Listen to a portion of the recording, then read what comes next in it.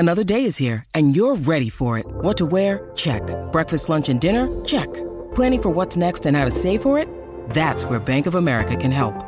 For your financial to-dos, Bank of America has experts ready to help get you closer to your goals. Get started at one of our local financial centers or 24/7 in our mobile banking app. Find a location near you at bankofamerica.com/talktous. What would you like the power to do? Mobile banking requires downloading the app and is only available for select devices. Message and data rates may apply. Bank of America N.A., member FDIC. When you need mealtime inspiration, it's worth shopping Kroger, where you'll find over 30,000 mouth-watering choices that excite your inner foodie. And no matter what tasty choice you make, you'll enjoy our everyday low prices, plus extra ways to save, like digital coupons worth over $600 each week. You can also save up to $1 off per gallon at the pump with fuel points. More savings and more inspiring flavors make shopping Kroger worth it every time. Kroger, fresh for everyone. Fuel restrictions apply.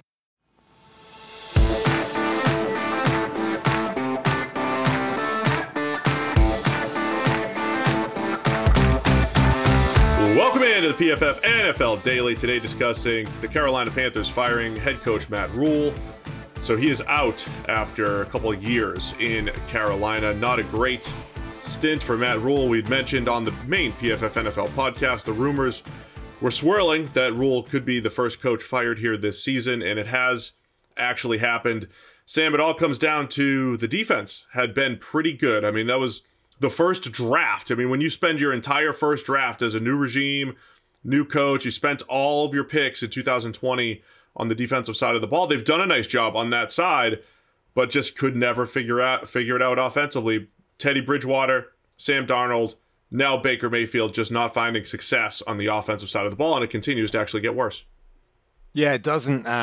It's never good when your calling card as a head coach, it's that side of the ball that's struggling. You know, Matt Rhule, an offensive-minded head coach, the offense was the thing that could never get going in Carolina. And okay, we can talk about how they never had a quarterback. You know, they weren't able to find an answer at quarterback. But I think we've reached the point where it's pretty clear that quarterback is not the entirety of the problem in Carolina. Like, whatever you think about Baker Mayfield.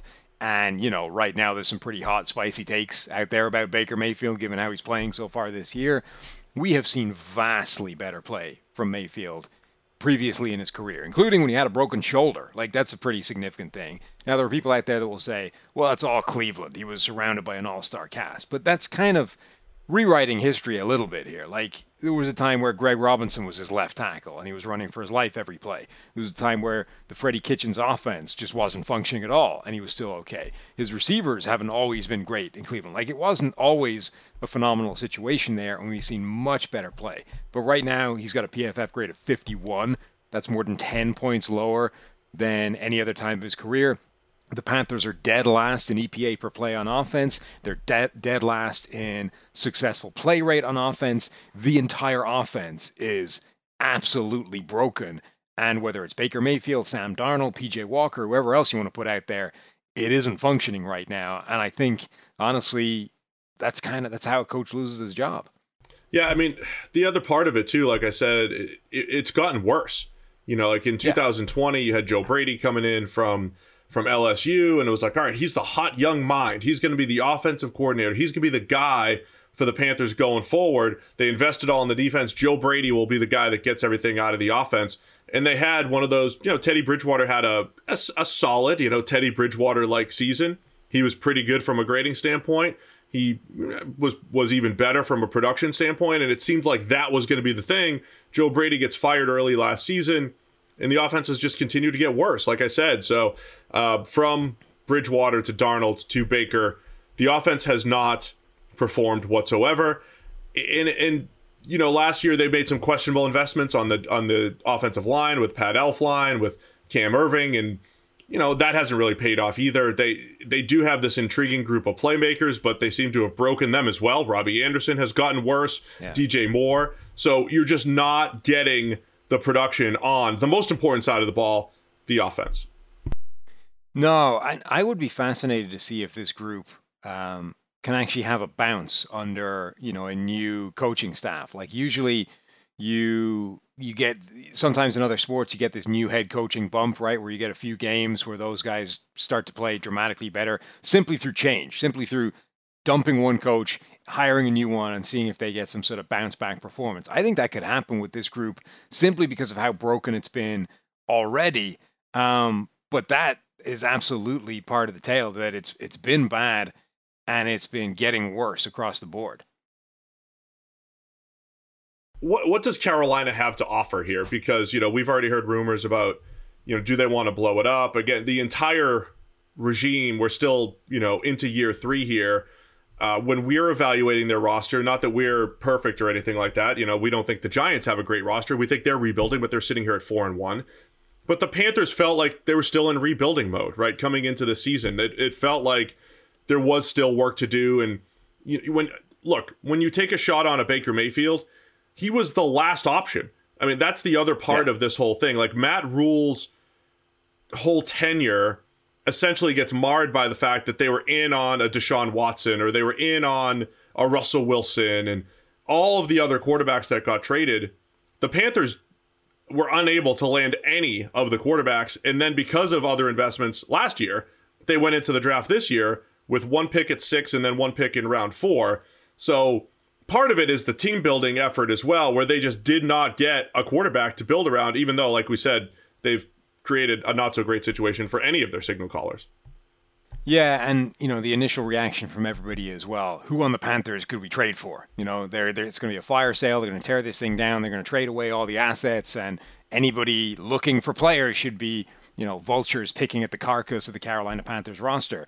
But I think it's really going to come down to what David Tepper wants. The owner. Like, this is obviously a guy that wants to have a good team, or wants to be winning, wants to be doing better than they are right now, thinks they probably should be doing better than they are.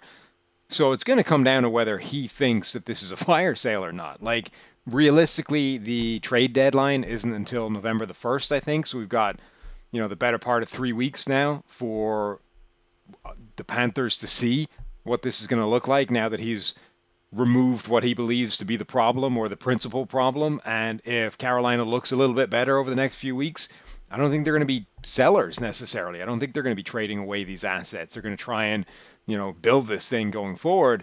Like, as much as Baker Mayfield was kind of the consolation prize and just the only option they had left once all these other potential quarterbacks had evaporated as options, we have seen that Baker Mayfield can be a capable / viable starting quarterback. So he is still the best option that they have. And even if that's only as a stopgap until, the offseason, where you can get somebody in the draft with presumably with what you're going to have coming down the pipe, like, that's still probably all you have to hang your hopes on right now. No House Advantage is changing the game by offering the most dynamic fantasy sports platform available today. Play in pick'em contests versus other people for the shot at winning $250,000 plus in cash. Download the app, choose a contest, select your player props, earn points for correct picks, and climb the leaderboard for your shot to win big money every day. You can also test your skills versus the house in 20 times your entry if you hit all your picks. Bet on up to 5 player prop over-unders or individual player matchups across every major sports league, including NFL, NBA, MLB, PGA, MMA, and NASCAR. Sign up now with the promo code PFFDaily at nohouseadvantage.com. NoHouseAdvantage.com, PFF Daily is the promo, or download the app on the app stores to get a first deposit match up to $25. Make sure to check out No House Advantage today and experience daily fantasy sports redefined, because it's not just how you play, but also where you play. Yes, Sam, I think, people are talking about the fire sale, like you said. What would you do with like a Christian McCaffrey? We talk all the time about never signing a running back to a second contract. His cap hit over the next 3 years is about $19 million per year. If you're truly rebuilding your team, you wouldn't want that type of cap hit on the books, because once you get your roster in good shape, I love Christian McCaffrey as a player. I think he's fantastic. I think their offense is better when he's out there, but it is always tough to justify that cap number, much like we're seeing with, say, the Cowboys, and how that's affected some of their offensive team building decisions over the last couple of years. Yeah, I mean, Christian McCaffrey might be a player that I'd be prepared to move before the trade deadline, but it would be purely because it's the kind of contract that I wouldn't want on the roster anyway. Like, it's not because of, I think the team's rebuilding or because we're starting over. It's just because if I was the GM, I wouldn't want that contract on my roster to begin with. And it's also the reason I can't imagine there are going to be too many takers for a Christian McCaffrey, given the contract that he's coming with right now and the injury history that he comes with right now. It's like saying, would Dallas trade away Ezekiel Elliott? It's like, well, who would offer them anything for Ezekiel Elliott, given the contract that he's on right now. You have to factor in not just the player, but the contract that you're trying to trade away as well. And I can't see anybody wanting to take on board that kind of deal. All right, as far as moving forward for the Carolina Panthers, I mean, I'll be honest, I'm not sure who the best candidate is going forward. We almost have to wait till the end of the season to see which candidates kind of, come forth with big seasons. It's almost always a coordinator or some sort of hot name or whatever it is. But I'll give the same answer I gave for the Bears last offseason and other rebuilding teams. You got to load up on draft picks. Load up on draft picks, replenish the roster, make those shrewd moves. If you can get something for a Christian McCaffrey, you do it, but you have some other pieces. Again, I hear Brian Burns' name thrown about there because he does need to get re-upped soon. But, he could be a part of this rebuild. Brian Burns and Derek Brown up front and J.C. Horn in the secondary. So keep those key pieces, load up on draft picks, make those shrewd moves in free agency, and get that roster back in shape.